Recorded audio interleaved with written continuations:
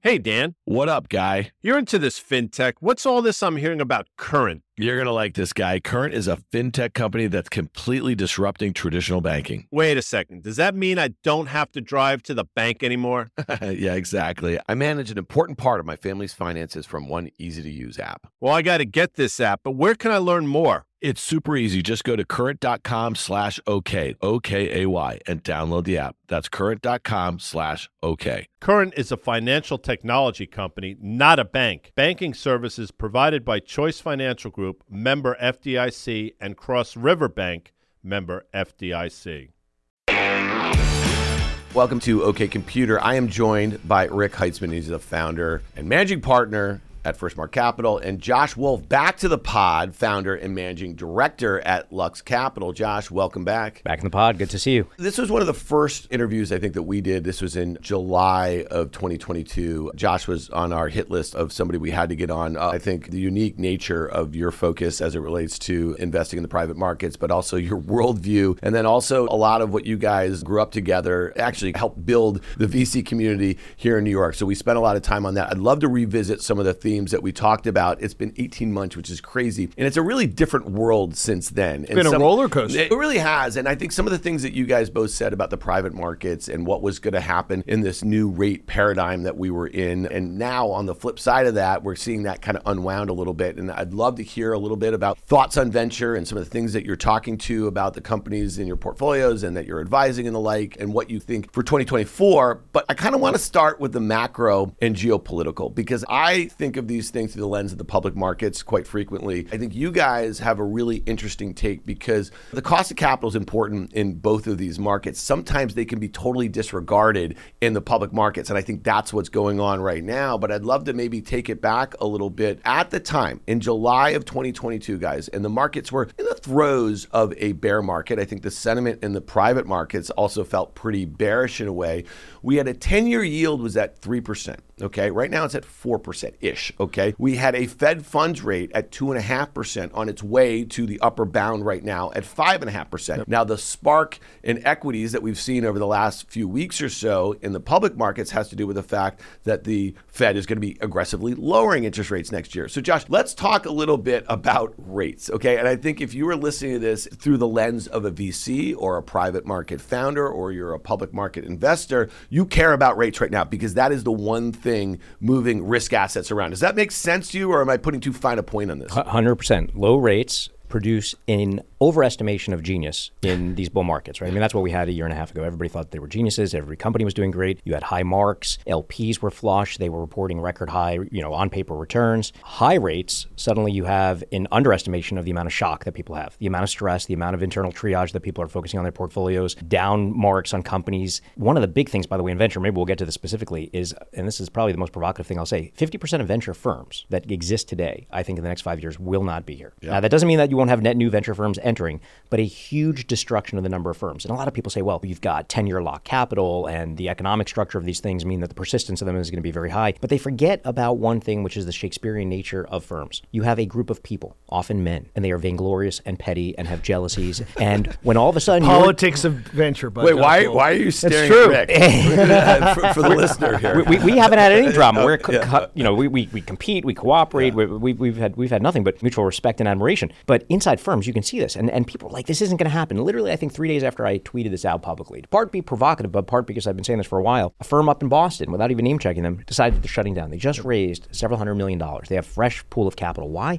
Because all of a sudden, some old funds are not in carry, meaning that they're no longer profitable. People are not going to get paid. You're sitting there every day, you brush your teeth, you're deciding I'm going into the office, and you feel like that vomiting feeling. I can't stand these people. And people decide, I'm going to fracture, I'm going to split off, I'm going to do my own thing. 2 people are going to leave, 3 people are going to leave. You're going to see an abundance of that. And LPs that have been sitting by passively, basically doing manager selection, I think are going to start to get involved and say, wait a second, the LPAC, the Limited Partner Advisory Committee, is starting to get very active and start to decide what's going to happen at some of these firms. So the pendulum's going to swing back towards the allocators in that sense. And that is all because rates rates have risen. Rates have risen, and all of a sudden, valuations are coming down. It's going to flow down like the champagne glasses into the chaos of humanity that occurs inside of partnerships. I completely agree. And then you're going to see reformation. Yes. Right? So you're going to see the young person whose golden handcuffs they thought they had 2 years ago and why they couldn't leave the firm that was going to blow up. There's no reason not to walk across the street. So they're going to find another young person who's equally hungry, equally willing to take on that risk and say, hey, Josh, you want to walk across the street and we'll call our LPAC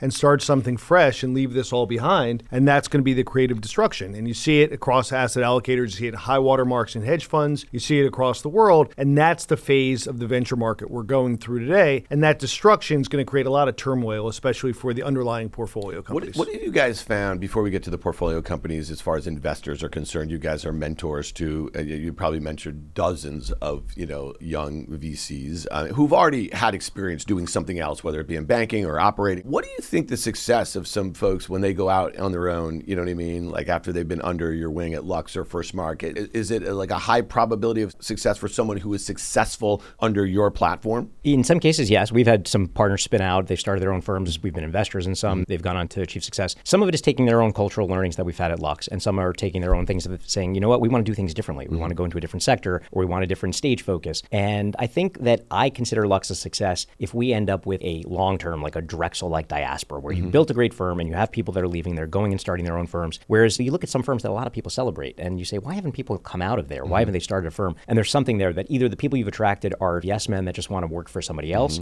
We don't want that. We want people that have a bit of autonomy and independence and ambitions, but enough ambitions that they feel like they're part of something special, as opposed to just saying, you know what, I don't want to do this, or I don't want to do this here at Lux. But yes, I think that every individual has different attributes. When we think about the success at Lux, we need people that can raise capital. So attract limited partners. There's a subset of team of that. We need people that can attract entrepreneurs that are shining a beacon light. Some people do that by working the back channels and have intel into what companies are forming and what's happening at other GPs. Some people are out there like me who are more ego-driven, and I want to get my name out there. I've got my ideas. I'm on podcasts with other brilliant people, and people are doing press and media. But we're shining a beacon light, appealing to different entrepreneurs. And by the way, at a firm, different entrepreneurs may love a certain partner, may hate another partner. There are people that can't stand my political views or the things that I have to say, or find me really annoying when I'm criticizing Elon on Tesla or whatever it is. And there's other people that just like absolutely love some of my other partners. So that is really important. And then you have to add value to these companies. And how do you do that? Some people are really good at technology. They're really good at understanding, here's how I reduce technical risk. There's other people that are really good at financing, and they have relationships with other syndicate partners so they could reduce the financing risk. There's other people that are really good at board construction and recruiting people and getting the human capital piece.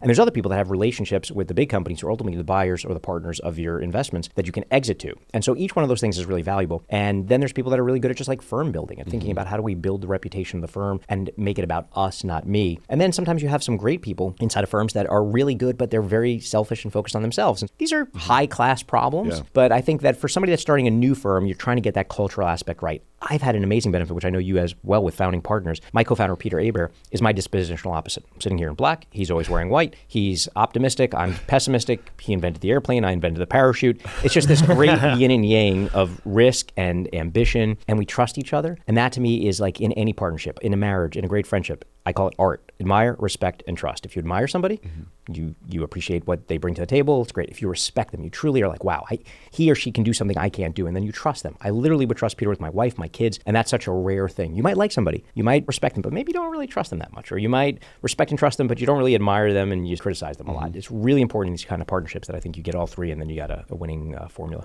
And you have a coaching tree, right? So no different than if you think about the Andy Reid coaching tree or the Bill Walsh coaching trees. We think about it as our coaching tree. And each partnership has to have that mosaic of different personalities, right? The great technical person, the great relationship person. And also founders tend to have to be great salespeople, right? You're selling your LPs. You're selling, when you don't have a name on your card, you're selling your personal track record to what you think are some of the best entrepreneurs. So there's some people that are good at that. There's some people that want to do that. There's some people that have the risk tolerance. There's some people that don't. And you could be a great investor, but you could not have the risk tolerance to move due to family situations, or you like selling, but not necessarily outside of your special space. And so you take pride in both things. You take pride in people you grow within your organization, and hopefully they become culture bearers, no different than founders.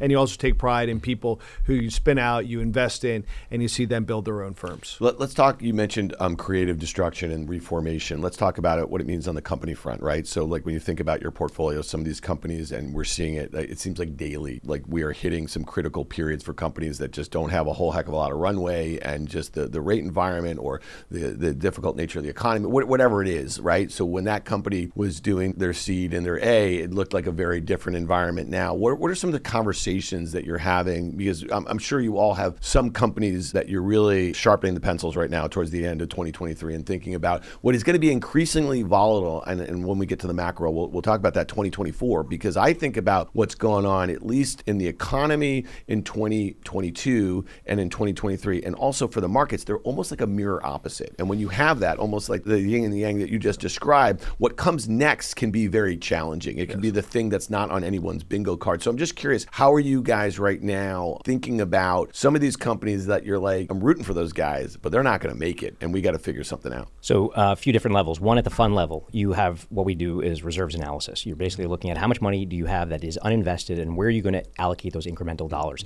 A purely rational investor will say the highest incremental return on those incremental dollars is where they should go. So if you have a company that you're looking at and you think, well, from here, maybe we recoup our money by putting some money in, and it's going to be a kick save, but we need to put that in so that we don't take a $20, $30, $40, $50 million loss. That's one rational calculation. The other one is say, we're going to accept that $50 million loss of the total capital, and that might be the carrying value, but maybe we only put in $10 million in. It's currently standing at a 5x mark, and it's worth $50 million, and we're willing to basically lose the $10 million of original invested capital because an incremental $10 million might yield us $60 million in another investment. So that's at a portfolio construction level, the quantitative analysis that you're doing. But that is also weighted and biased by the human piece of this. I can tell you that I can easily look at a company that is in our portfolio that I have no real direct personal connection to. I don't meet the CEO regularly. I'm not sitting on the board, and I can dispassionately look and say, I don't think that this thing's going to work. It's very hard for the partner that has a deep personal relationship. Well, I was helping him with this situation. And so that's the virtue of a partnership, to both appreciate the humanity of these, because there is a positive feedback effect and a negative feedback effect. If you have a reputation for being a really crappy board member or supportive investor, other people say don't take their money. If you're amazing, then maybe that company didn't work out, but the entrepreneur comes back and says, you know what, you were like an absolute class act. I would work with you time and time again. And that has a positive value that might not actually be recognizable. So at a portfolio level, you're doing that sort of analysis in the presence of higher cost of capital, valuations coming down, other venture firms that are dealing with this. So the triage amongst them, what might be a great portfolio company for Rick and I, if we shared one, might be a phenomenal one for somebody else. And what might be a okay investment for us might be like an incredible one for somebody else. So where it sits in your portfolio, if your portfolio is in carry, how much you care about it, how much you need to save this, if you're in a fundraising period and people are trying to prop up their companies and maintain marks versus taking the honest valuations, all that stuff is like this complex, almost non-modelable psychology of that. And so at the individual company levels, that's the portfolio level, individual companies levels, the number one admonishment that we've had for really 2+ years now has been 3 words: husband your cash. Save as much cash as you can because you are going to face headwinds, and use that cash not just defensively, but offensively for the companies that are not husbanding their cash. The people that are going to be running out of money will have great technology, great talent, great channels to market, great customers, and you can acquire those. You can consolidate them if you have a war chest. So we almost have a tale of two cities if you were to caricature it. We have some companies that are struggling, and we're thinking about how do we off-ramp them? How do we find them a home? How do we get a kick save? How do we recycle basically the people and maybe the capital? And then in the other end, we have really strong war chest balance sheets. A company like Anduril in defense, ascendant stock price, $2 billion plus of cash. They're doing multiple acquisitions. You can see this momentum for them. In biotech, we have a company called Icon, same sort of phenomenon, hundreds of millions of dollars on the balance sheet at a time when most biotech is absolutely getting crushed. So this idea of consolidations for the people that have war chest is a really great strategy. And for all the others, it's basically buy as much time as you can to find a home. So Rick, I suspect 3 years ago, these are like themes that you guys were talking about in the throes of the pandemic. And you and I were talking, I'm sure you guys were talking about it and everything. How has that changed right now? For instance, back then, Black Swan event, no one knew when it was going to end. And here we are really on the other side of it. But now it's macro that has really thrown it. And some of the disconnects that I think are like an outgrowth of what we went through are like, this is what's going on. Are the intensity of these conversations that Josh just described, are they greater now? We're getting to the end. So we talked about the roller coaster ride, right? We went up. It was pretty steady going up, going even into the pandemic. And then there was maybe a quarter of the oh shit moment. Like, where are we? What's going to happen? Is anyone going to buy anything? Is anyone ever going to go to their office again? And then the dramatic cut in rates and propping up at the balance sheet just made the money spurt and flow for 2 years. And then we started to feel scared. Early days of the pod in the summer of 21, we were talking about being scared about the speed at which people were deploying capital, the ease, the lack of diligence, all those things. So then you got put into the washing machine for the last 18 months. And I think we're coming out of it. I think you're seeing a more normalized environment. You're getting to a more normalized interest rate environment. And it might go up a little bit up or down, but you're not going to go from 0% mortgage rates to 32-year highs. You're not going to have to see these violent changes. And you're going to even seeing the companies that went from growth to profitability really understand their business metrics a little bit better. And the best companies have really gotten fit during that time. So we're moving into, I think it's probably going to be 24 is going to be back to basics and normalization, that you say, all right, and again, some of these companies are going to need capital. And I think 24 is still going to be a very challenging fundraising year, that a lot of companies that were waiting, trying to hold off to get through this period, are now going to have no choice but to go out after 2 years. And maybe they over-raised or got a little bit lucky, they cut their costs.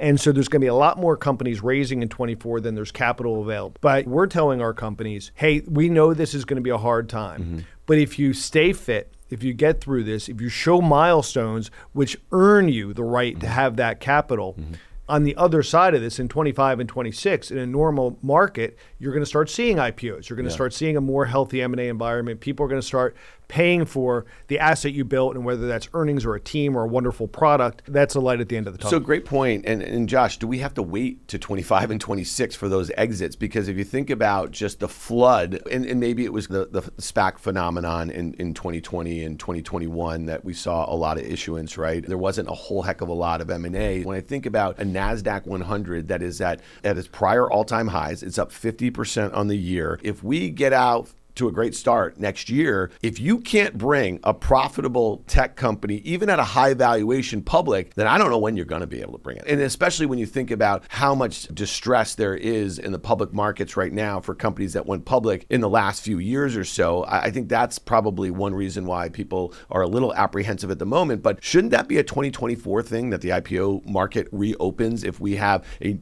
kind of normalized rate environment? We have inflation back at areas that I think the Fed can feel comfortable about, rates lower than where they are right now if we're just thinking about real rates, right? And then we have growth kind of baseline back towards, let's say we have that soft landing. We don't have a recession. We're back towards that 2% GDP flatline sort of thing. Shouldn't that be a great environment for IPOs, M&A, and all the things that Rick just described that would, like, maybe, and I guess you're just pushing it out a little bit, but like being well, no, I think what you're saying is that should be a good environment. Yeah. But a lot of these companies are just getting off the roller coaster, and maybe their stomach's not feeling great. They feel like they get whipsawed. A lot of people thought that Klaviyo, Instacart, IPOs in the early of September were going to open the markets and everything was going to be fine. That didn't go as planned. Not many people, some people, are rushing to get done their audits for 23 to be ready in Q2 to go public. And some people are saying, hey, fool me once, shame on you, fool me twice. Let's have some other guys go out. Maybe let's have some smaller folks go out. And if everything goes well, I'll be ready to go out in the second half of 24 and 25, but I'm not going to be fooled again. Yeah, and that's a great point. I think there was an article in The Information a couple weeks ago that was looking at like the IPO class of 2024. Most of them are like mid-single digit billion. Yeah. You know what I mean? So like, Josh, does that make sense? Let's let some of the smaller names that have been around, maybe their IPO plans have been pushed off a couple of years. Let's see how they fare in the markets. I think so. There won't be, in my opinion, a broad passive index like buying of IPOs. It will be discriminating individual stories, which will then comp and re-rate a whole bunch of other companies. When people say, wait a second, you've actually had some somewhat efficient market here, actually scrutinizing and analyzing the fundamentals and saying, what's the right multiple to put on this? There's going to be also sector rotation. People get bored of things that they think were working that didn't work. SaaS for 10 years just absolutely crushed it. There's sector rotation out of that. Big investors are less interested in that. If you look at the large growth equity investors, a lot of them are getting killed. LPs are not investing in them. They were the marginal buyer pre-IPO or into the IPO as crossover investors into many of these companies, particularly in software and SaaS. So where are the sectors that I think you're going to see a wave of money going in? There's a few, going back to the geopolitical and macro forces, that I think are going to define this. One is war. Geopolitics, there's always going to be war somewhere. It's where the attention is right now. Israel, Gaza, Russia, Ukraine, what happens, China, Taiwan, et cetera, other hotspots that pop up. The world has awoken that technology and aerospace and defense is a tailwind that is going to be here to stay.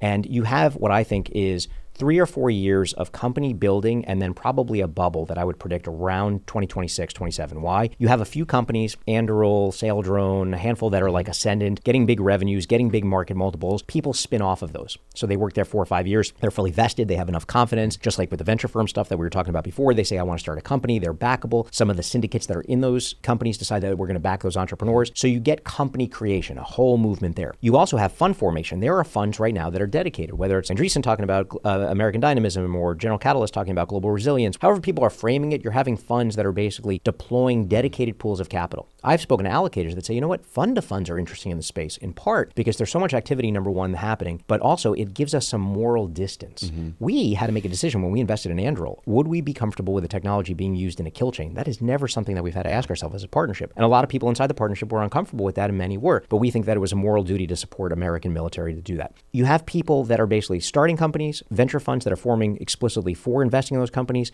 fund to funds that are forming for that, all of which means capital formation. You're having a movement of capital formation around aerospace and defense, which is, again, the very roots of venture capital. That will reach, in my estimation, bubble-like proportions in 3 or 4 years. Before we get to defense tech, but I want to talk about, Rick, you just mentioned it's been a difficult raise environment. And I think every day we can hear a story, whether it's VC capital, difficult environment. I think the best of the best, you guys have done really well raising capital. And a lot of that has to do with your track record and the like here. But a lot of companies are having a hard time, and maybe that's a valuation driven sort of thing. When you think about how much capital has rushed to these pre-revenue kind of AI startups, was there a bubble that is well formed now in 2023? Because the capital, we're talking about tens of billions, hundreds of billions of dollars actually. And so it seemed like that sucked all the air out of the room in 2023. It really kind of propped up the room, right? Because there was a lot of companies, whether they were SaaS companies that people were questioning their market size, or they're just companies that weren't working. When you re-rated them on cost of capital, they weren't working.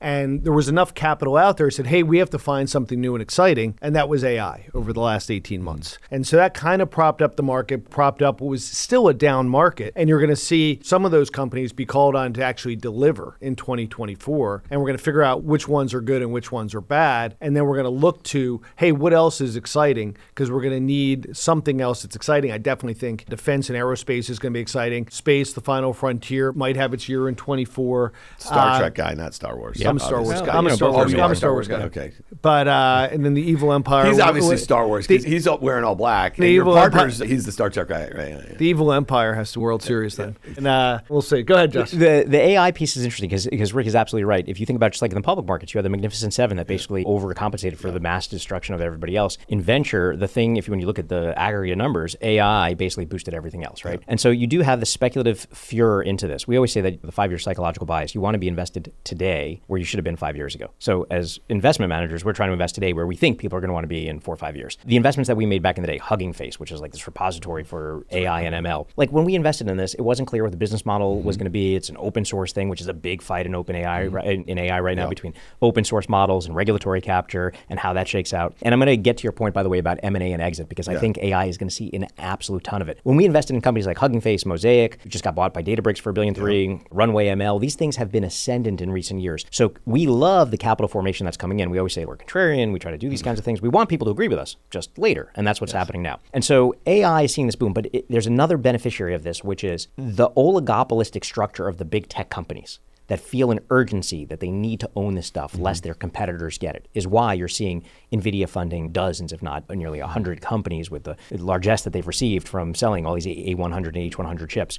Largely to China. 2/3 of the revenue are outside the U.S., and a lot of it's to China. If you think of the stuff that's not exactly earmarked to China, like through gray markets and stuff like that. Yes, and Singapore and Mideast and elsewhere, for sure. Let's call it 100%, which goes back into the geopolitical implications of that and reshoring and resilience and a whole bunch of U.S. industries, which I think is another important theme, which will probably lead to, as a friend of mine in the macro world calls, first fire, then ice. We're going to see still continued inflation. I want to talk about that. And then a massive deflationary process, a result of basically building two of everything in the world. So AI, I actually think you will see competition between Microsoft, Google, Meta, Salesforce, NVIDIA, everybody else, basically trying in this scrum to buy up in individual companies. Databricks just bought Mosaic. Microsoft effectively owns OpenAI, as everybody now. Can the big the Mag 7, can they make acquisitions right now? No, that's why OpenAI was structured the way it was. Microsoft very presciently knew DOJ would never let them buy that outright. So the waterfall, the structure, they effectively effectively influence, control. It's integrated all to the products. And that is going to be the big thing on the public markets that is going to ultimately be telling on the private markets, which is this. Can you get pricing power by introducing Gen AI into your various product suites, whether that's in Adobe, whether that's in Microsoft, whether that's in Oracle, whatever it is?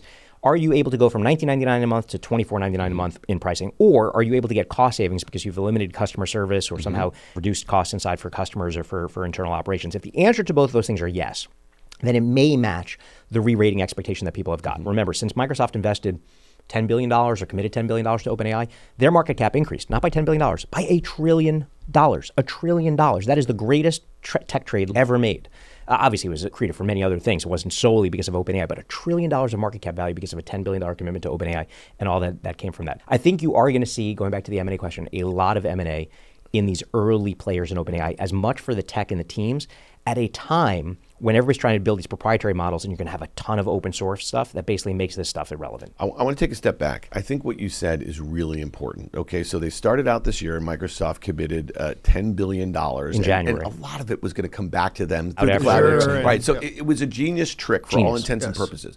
But here's the thing I want to say, because you guys understand the capital allocation business, right? So there are 10 stocks that make up over 30% of the S&P 500. They make up 50% of the NASDAQ 100. When you think of passive investing and the way flows are coming, those 10 stocks, they're soaking it all up. And I heard a stat earlier this week that 70%, if you are indexing to global equities, is going to the U.S. So then do that math, okay? So there is a massive bubble that is forming. You just had to answer two questions that would work for all of these companies. If you can get pricing power and then efficiencies in your own businesses, then it works. So I guess my thesis right here is that if we have a NASDAQ at new all-time highs, it's pulled forward all of the excitement, okay, about everything that is to happen over the next 10 years, which is not too different than what happened in the late 90s in and around the internet. Of course, the internet is this amazing transformative technology.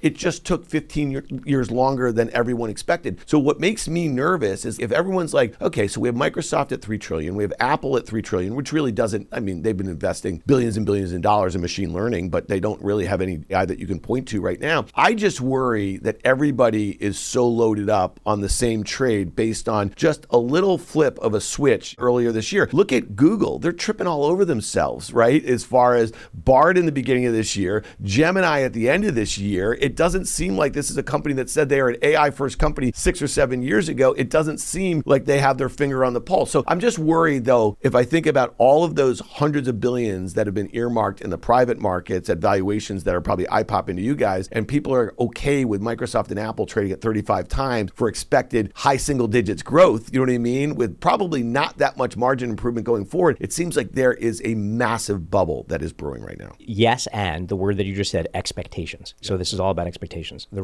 rates conversation that we started the podcast with is all about expectations. Expectations that the Fed is, I think in your words, you said, aggressively lower. We're going into a third-year presidential election, almost definitely, even though the Fed's supposed to be independent. Of course, the Economic Council of Advisors, of course, the White House is going to pressure Powell. Of course, they're going to try to inflate the stock market and get a wealth effect. It's happened every time through presidential elections. However, on that front, people still feel, even though their stock portfolio may be increasing, and my God, animal spirits are back, they still see prices going. And raising and lowering rates, should the Fed do that, or signal that they do that, gives producers the ability to continue to raise prices, and inflation is going to continue. So people will still feel, even though they're financially, materially, empirically better off, they will still feel poorer because they see the prices, particularly for the masses. Expectations matter. Expectations on AI and tech valuations matter too. Now, 4 years ago, nobody thought that Microsoft was going to be the leader in this, right? And Satya, like, they have crushed it. They did good, smart deals. They've rolled it out successfully. They're shipping products. They're producing new stuff. They became more relevant than they ever were in the past 4 years, whereas Google, which was the most relevant, like your point, is now playing catch up. Now, maybe with the multimodal effects of Gemini, you end up saying, oh my gosh, like they are just absolutely crushing. So all of that stuff is up for grabs. Where I do think that positive surprise exists, and this is almost a broader point for me, because even though I am wearing black, I have to note this very intentional point. Everybody that I talk to is negative. They are negative about geopolitics. They are negative about the economy. They're negative about our presidential octogenarian candidates. They're negative about war. Everybody is negative. Very few people are positive. And that actually makes me optimistic. Not in a naive way of Buffett, be fearful when others are greedy and greedy when others are fearful, or like in a more even cynical Baron Rothschild, the time to buy is when there's blood in the streets. But just like the fact that I see everybody so negative, the opportunity for incremental positive surprise to me seems more probable than negative surprise. The negative surprises, we don't know because they're black swans, but most of the things that people are really worried about are like baked in. Positive surprises, we haven't really seen Microsoft, Google, Meta et al. Get into biology, get into biotechnology. That's a huge market. Further upside, I mean, you think about something like Ozempic. That took the world by surprise. I think a lot about it. Row body over here, buddy. Since the last time looking good. So I will tell you this. That is, I was at a dinner. It was actually, very sadly, it was probably one of the last dinners that Byron Wien was at. This was in September, and it was a closed door thing, and there was like a few folks like you, a few media folks, investors and the like.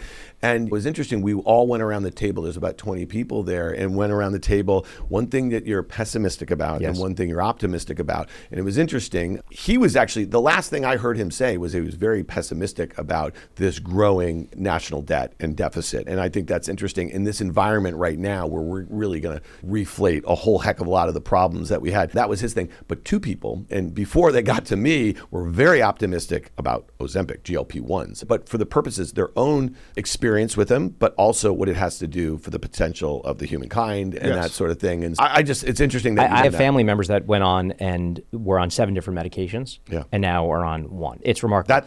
That's me. In 11 months, I've lost 35 pounds. And incredible. All of those sorts of, like, I'm 51 years old, all the things that 51-year-old men get nervous about later on in their life. Incredible. And again, our fine sponsor, Roe, over here, I've been doing it through Roe. Zach is amazing. amazing. That whole process, though, for me, it manages it from the very beginning, the telehealth experience to the dealing with insurance to the nutrition and all the things that are gone. To me, it's been life-changing. 2 quick things. One, that health dividend is incredible. Yep. I believe that there's a health dividend that's coming, which, and again, all the cheerleading that we do as VCs, like, this is going to be the next big area, and like all the cheerleading that, anybody that's a NASDAQ comment, hey, this is, Tesla's going to the moon. Ozempic came quietly. It was just science, and it snuck up on people, and then it reacted with, oh my God, this is incredible, right? Until everybody on the Upper East Side is, whatever the zip code is, like the highest concentration. But the interesting thing about that is that science doesn't need promotion. It just works and it creeps up on you. And so I actually think that the next dividend that's going to come, that's going to shock people. And there's massive tailwinds for the demographics of this is in neuro. You think about Alzheimer's, Parkinson's, so many neurodegenerative diseases. I think we're going to have an Ozempic-like moment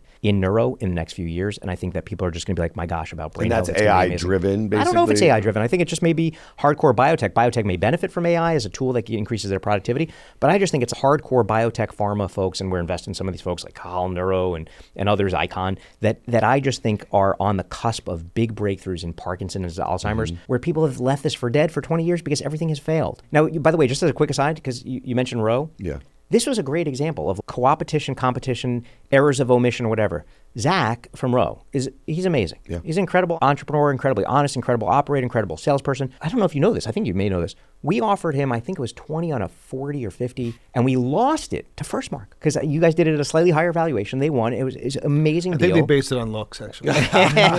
but we were trying to be cute and say, okay, let them go. That's too crazy of a price, or like whatever. And that was an error of omission. We missed that one, and so kudos to Firstmark because they got that. And Zach's a great entrepreneur.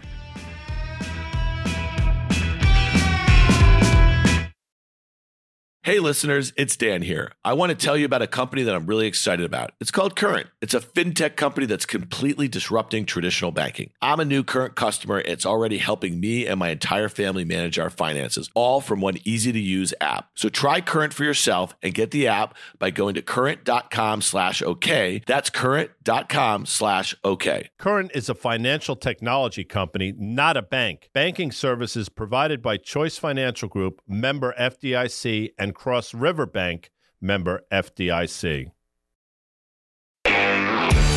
All right, let's talk a little bit about 2024. Here we are, we're coming into year end. I think that pessimism, Josh, that you described has powered a lot of things that have gone on in public and private markets and the like. And you heard me talk a little bit about this kind of mirror opposite 2023 from 2022. And there's a whole host of comparisons. We don't have to list them. Rick, I'm just curious, like, how are you thinking about it? I know you're doing a lot of year end planning. You're doing a lot of thought about the new year. You're thinking about big trends, some things you want to let go of. And so I'm just curious, are you optimistic terrific heading into 2024. And again, I think, Josh, you made a great point. A lot of people, and under the prior administration, remember every new high in the stock market at 401, we had a tweet, "You're welcome, America." Right, exactly, you know what I mean? exactly. Which was goofy for all intents and purposes. But it is something that people see. But it doesn't seem to be doing a whole heck of a lot for positive sentiment in and around. Just look at the polling that's going on as it relates to the election. But what Josh said and what you're implying, it's the economy, stupid, right? So as you think about politics and you think about some of the messages that people are going to hear, it's the economy and whether people can't afford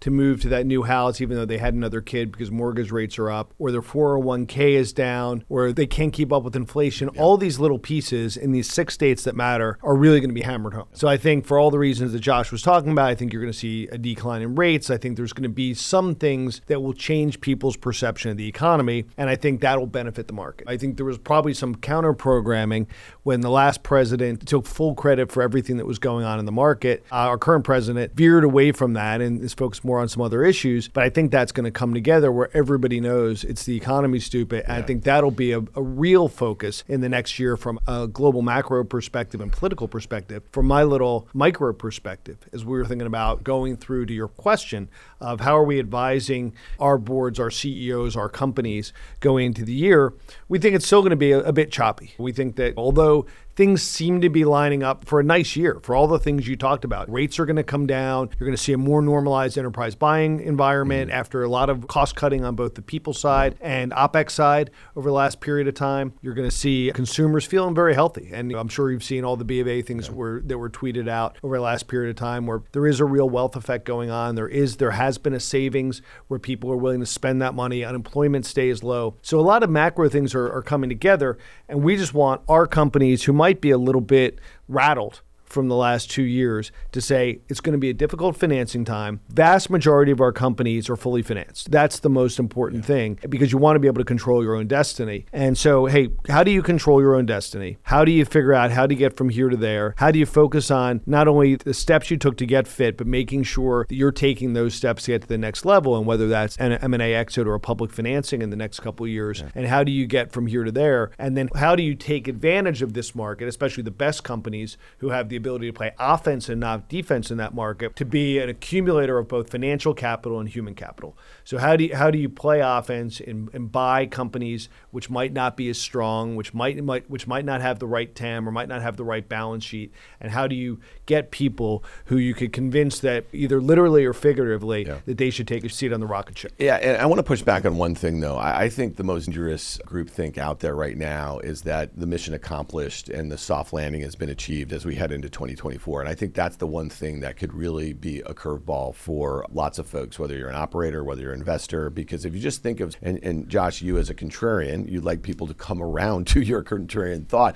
The fact that the markets are screaming, public markets right now are screaming soft landing, recession pushed out and the like, I'll go the other way. So rates have gone ahead of what the Fed is suggesting here. If rates go low too fast, okay, and restokes, inflation is a cumulative game. I know math, I hear you do a lot of it. So if wage inflation is not keeping up with what the cumulative effects of inflation have been on goods and services, then we got a real problem, in my opinion, because the last piece of the puzzle is that unemployment has not ticked up meaningfully, right? If anything, it's gone down a little bit, 3.7%. If we have in 2024 unemployment tick up because let's say consumer is stretched, we're seeing savings being drawn, we're seeing consumer credit at all-time highs. So we're going to start seeing obviously folks having to pay on when they come off the fixed rates at much higher rates, even though we've seen yields come down. I think it sets up for a really nasty 2024. I don't mean like deep recession, but right now nobody is pricing in a recession. And last year at this time, everybody was, and look what happened. I agree with you. I'm going to give you one or two contrarian, maybe provocative ideas. I think it's going to be a labor-driven recession. So it's not going to be supply shock. It's not going to be demand shock. It's going to be a labor-driven recession. What happens? To your point, wages need to keep up with inflation. Wages are in part driven by employee demands and union power. I wrote a piece in Barron's 2 months ago or so, op-ed, that was basically highlighting the fact that we have record low participation unions, 10%, relative to historic 30, 40, 50% participation unions, record high support for unions. That is a gap that is going to change. You are seeing a summer of strikes that have taken place. You've seen it from UPS to efforts to organize Tesla overseas and other places. The UAW has just like the tactics that they've used. Like this is an insurgency force that has moved with speed organization, effectiveness, it's just been remarkable. And I don't think people appreciate this. And there's two facets of this that occur. Number one, it helps Joe Biden. Joe Biden is a friend of labor, and he will rally. I mean, he's the first U.S. president to stand with UAW and basically say, help our people, work in the factory lines. That is a pretty large force, right? It's a large male force, but there's a pretty large force of some key battleground states where you have lots of workers. And if he is supporting higher wages and better healthcare, I think that you're going to see a continued labor movement. Now, there's two effects of that. One, if you're an investor, healthcare IT, healthcare services, they may be indirect or direct beneficiaries because when labor wins, you get higher wages and you get more benefits. And more benefits is more healthcare services. And that could be everything for women from egg freezing and fertility services to mental health to just better GLP-1s. Exactly. The second piece of this, which I think is interesting, is you will have some companies that shock people that go bankrupt. My candidate, UPS. Wow. UPS will be bankrupt, I think, in the next 2 years. Based on the labor deal they just did. Based on the labor deal they did, and one of my favorite companies, Amazon.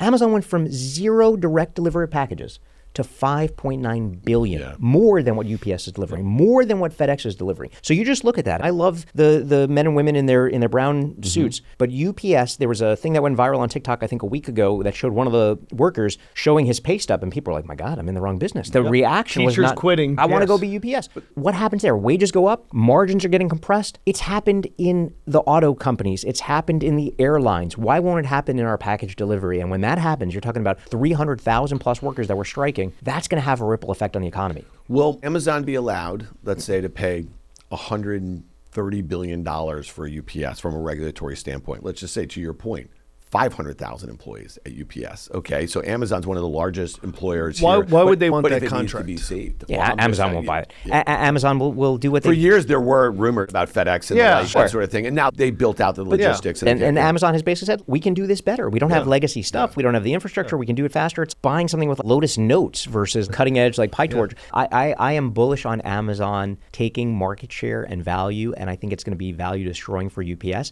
And again, my prediction, 30 to 50% of venture firms that currently exist out in the next few years, UPS files for bankruptcy. Josh, we started this year. There was a great article in the Information. It was Josh Wolfe's War. Yes. And it was a fascinating, I actually sent it around to a whole host of folks. I just thought it was really interesting. And when we talked last on the pod in mid-2022, we spent a lot of time talking about some of the companies that you just discussed, Anduril and Saildrone and the like here. Talk to us a little bit how you're feeling heading into 2024, because the geopolitical hotspots, they are not cooling down by any means. And when you look at the alignment between Russia, Iran, and China, you see this through line here. And your focus is really how America is positioned to deal with these emerging threats. So talk to us a little bit from an investment standpoint, but I know that this is not just about dollars and X's and O's and like. But by the way, going into 2024, my basic strategy on venture investing, 3 simple things. I call it bubble, anti-bubble, consolidation. Bubble, put companies in a protected bubble so they don't have to deal with the volatility and vicissitudes of markets, all the chaos that's happening. Just basically protect them for 2 or 3 years and fund newcos that are doing crazy stuff in science that the markets will care about in 2 or 3 years. Now that the market's crashed in many cases, can you get assets that are later stage but invest at Series A stage prices? And so you need divestitures, recaps, spinoffs. We've done 2 of those. One from Google, I took out a company called Osmo that is giving machines a sense of smell, like Shazam for computers, which is pretty cool. And the other out of Meta, which hasn't really been publicly announced yet, but is their AI for biotech piece. And I took a 12-person team. There are going to be dozens of those kinds of companies that we and First Mark and others can spin out divisions and put them into venture business. The third, which we already talked about, consolidation. War chest balance sheets, consolidate the weaker competitors. On aerospace, defense, geopolitics, there's CRINC and S&M. What is CRINC and S&M? China, Russia, Iran, North Korea, S&M, Sahel, and Maghreb. That's the part of Africa. Dan was thinking something else. I was like, what's my kink again? I couldn't remember. CRINC and S&M, sorry. S&M, Sahel, and Maghreb. These are the areas in Africa where you're seeing coup after coup. You are seeing Russian mercenaries and Wagner come in for exploitation. You're seeing China on the coasts, basically geopolitical influence. But it is massive instability. All of those things have one common interest. China, Russia, Iran, North Korea, destabilize Western interests. We have basically been on the back foot. We have disengaged from the world. I think it would be terrible, whoever is elected president, for us to lose that hegemony, to lose that policeman of the world, the moral values, the beacon light on the shining hill. So I think it's important that we're engaged, propping up allies. We don't always do it right. In some cases, we do it terribly, but I think that's critically important. We are seeing real live testbed in Ukraine of off-the-shelf technology, of open source intel, of drones. We've never had that kind of warfare before, where you're seeing the integration of technology from large-scale missile systems to small-scale drones to open source intel that's being sourced from the internet and triangulating to people and decoding comm signals. that is like entirely new warfare. China, Taiwan, not a single shot is fired. I think in the next 2 or 3 years, Taiwan becomes Hong Konged. It basically, if I had to predict what would happen, you send 100 people a day, which I think they've been doing for years, from Beijing to Taipei. You have a older gentleman that is in Taiwan that is attacked by some local person, and all of a sudden police come in to basically keep the peace. And it's taken over the course of a weekend entirely peacefully. There's no, all the materiel, all the sorties that they're flying, all the near provocations in the South China Sea and in the air, those are all meant to basically distract. Can I ask you a question? Because that's really fascinating. In that scenario, is it something where there is no disruption to chip making and the like? And some like if you think about it, the U.S. multinationals have been operating under that situation in China. It's worked really well. I think that there will be minimal disruption and maximum leverage. Minimal disruption in the chip production, but China will control a major means of the source of production for people. And just like now, like you don't see Elon critically talking about China. Why? Because he has interests there. Once you control the means of production, you can control the information. But isn't that a huge problem? Andrew Ross Sorkin, in that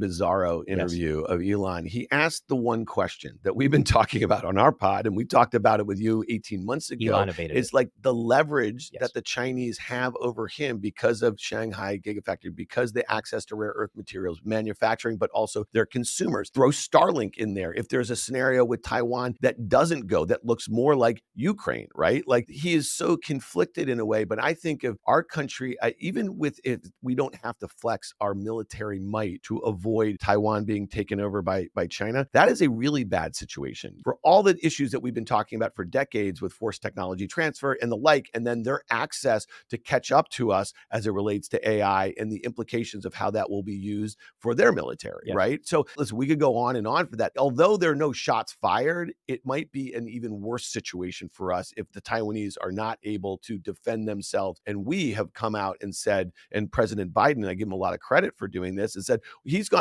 much further than any of his predecessors to say that we'll defend the Taiwan sovereignty. And all the saber rattling and all the words that are said, at the end of the day, if China wants Taiwan, they're going to take it. And they do want it. And it's just a matter of time and how. What we can do is global resilience in a sense of, General Catalyst talks about it, really domestic resilience, rebuilding our arsenal of democracy on the weapon side and on defense side, rebuilding our biotech manufacturing, our own chip manufacturing. This is going to take a generation. This is not going to happen in 2 years in Arizona with the CHIPS Act. CHIPS Act is good. It's noble. You have to get a flood of capital. All the infrastructure dollars that are focused on reinvigorating American infrastructure should really be focused on infrastructure for technology. And then the other thing is investing overseas, not in China. There's going to be a massive de-risking, decoupling, whatever you want to call it, of money that went in there to prop up things that are now being used against us. But some of our best allies in the region, in Korea, in Japan, we're about to announce a very big deal in Japan on AI. We're very bullish about the ex-China Asian allies that we have. And I think that U.S. investors should be encouraged to be making those investments because they will be seeing tailwinds, not just in Asia,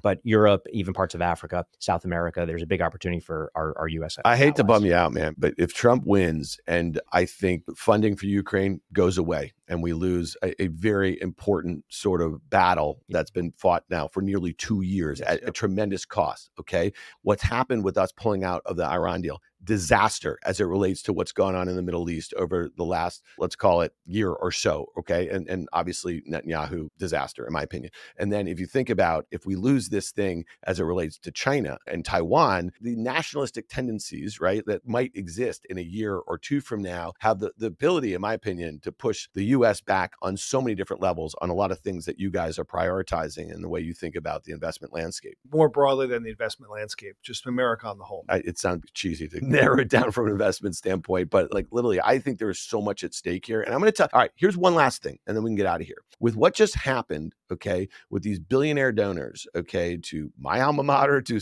your alma mater, this, that, whatever. I think what needs to happen right now, we spent a lot of time talking about, there's a lot of good things going on in the economy, and the Biden administration is getting no credit for it, largely because I don't think they have particularly good surrogates. I don't think they have a tight narrative in and around it. I'd like to see these billionaire donors who basically forced out the president of Penn and are going to affect change on these campuses. I'd like them see them do that to this administration, partially because they don't have the team that is ready for this fight. And I think it is an existential fight. If you think of, and I've heard you talk about this, Josh, the disarray that is happening here in the US is emboldening our adversaries 100%. abroad. And I think that if we are just going to whistle by the graveyard and let this administration take on what's building on the other side right now, And it is building. It is a groundswell that's going on. And you can say all you want about Joe Biden standing with the UAW workers. It's going to come down again to 80,000 votes in 4 states. Okay. A handful of counties. Yeah. And to me, like that, we are risking the future, I think, of all these great things that you guys are optimistic about our country. Every negative thing ends up having often a positive reaction, right? That's the sort of conditional optimist in me. Trump said terrible things about women. You had record numbers of women run for and win in Congress. And so there's always some sort of counter reaction. We're seeing a counter reaction right now to the campus reaction to the atrocities in Israel, and people just being like, my God, like this red-green alliance that existed, this sort of Marxist sensibility, like this has to be undone. People have to learn American history. We have to understand the values that we're standing up for and fighting for. The technology, the economics, the education, the re-education of American society is important. I will give you one thing that I actually would be a massive positive surprise that is on virtually nobody's radar, which would be like we had an Arab Spring years ago, which was stunted in many cases. Were you to have the end of a theocracy in Iran, you would have a flood of Iranian Americans and American Iranians and people globally. And it might be the greatest renaissance for Eastern Europe and the Mideast to see Iran free of Khomeini. It would just be an absolute flourishing thing. They would become the greatest ally. It would be the most amazing stabilizing thing. Yeah, but that only happens. Mark Esper was on Kara Swisher's pod last week. Trump wanted to bomb the shit out of Iran, right before he left. That only happens in a very destabilizing war for the region. And we've already done that. And we know what that's led to over the last 20 years. Political candidate stuff is, if it were me, we would have Romney and Bloomberg. But you understand my point? I think the billionaire class who are supportive of Democrats, I think they need to actually do the same thing right now, because you know what? The Iowa caucuses are in 3 freaking weeks. Okay. We know who the candidates are going to be, right? We use assumption I'm saying that we have to change that right now. Yeah, I don't think it's going to be Trump or Biden. Okay. Well, you can't change them now until the. No. The Trump thing can change because there is a primary that's going on. And then there will be, think about all the indictments and the convention and all that. The DNC has rigged it right now. So there is actually no possible way under the existing rules to put another candidate, you know what I mean, on the ballots of 50 states for the most part here. So that's what I'm worried about. And listen, I love Joe Biden. He rid us of one of the worst evils that our country has seen easily in my lifetime, but probably in the last 100 years. But he is not the fighter to do what I think has to come next. And I just think that how is a change going to be affected? People need to speak up the way they just did over the last month or so. And I think that'll be yes. No, there's no. Listen, I'm just going to say this. You know, let me make one other point. Okay, I have a lot of friends who listen to our pods, and they're very frustrated with my market commentary over the last year, and I am frustrated with it for a whole host of reasons. I've gotten a lot of things right, but I've gotten one monolithic thing wrong about the direction, let's say, of the S&P or the Nasdaq. I believe a lot of things that I have said will prove to be right over the next year or two, but that's really difficult in a mark-to-market environment, and I'm talking every day, showing up and doing this, whether it's market call, whether it's on the tape, whether it's OK Computer, whether it's Fast Money. And I'm here when I'm right or when I'm wrong. But the one thing that I'm worried about at this moment is that I'm listening to a lot of podcasts, whether they be political folks and that I have a ton of respect for. We are whistling past the graveyard right now. And if it doesn't happen at this moment, and if those guys are so pissed off about what went on in their campuses by a minority of students, okay, and a minority of the faculty who did not show, I think, the ability to act in the proper way, then why won't they take something that I believe is far more serious about the future of our country? I think it's still early. I think there's going to be the opportunity for people to act. People are mobilizing. I have confidence in the American Are they voter. mobilizing? I think the only hope that we have is that Joe Biden can't physically run. That's the saddest thing about it. Do you understand what I'm saying? True. And I don't know. I don't want to wish for that is what I'm saying. And I don't want Kamala Harris to be anointed either. You know what I mean? Because that's what happens if there's too much time that passes. If there's not the proper ability for a Democratic Party. There's a bunch of things that could happen. But I think the president will still be able to improve his narrative in 24, get to a place where you could pull together the narrative, what's going right in the world, which is a lot, and what he's done, which has been a lot, and get from here to there and be able to talk to those certain counties and those certain states and those certain demographics. And it's somewhere between 74 and 174,000 people who amazingly are going to decide this race.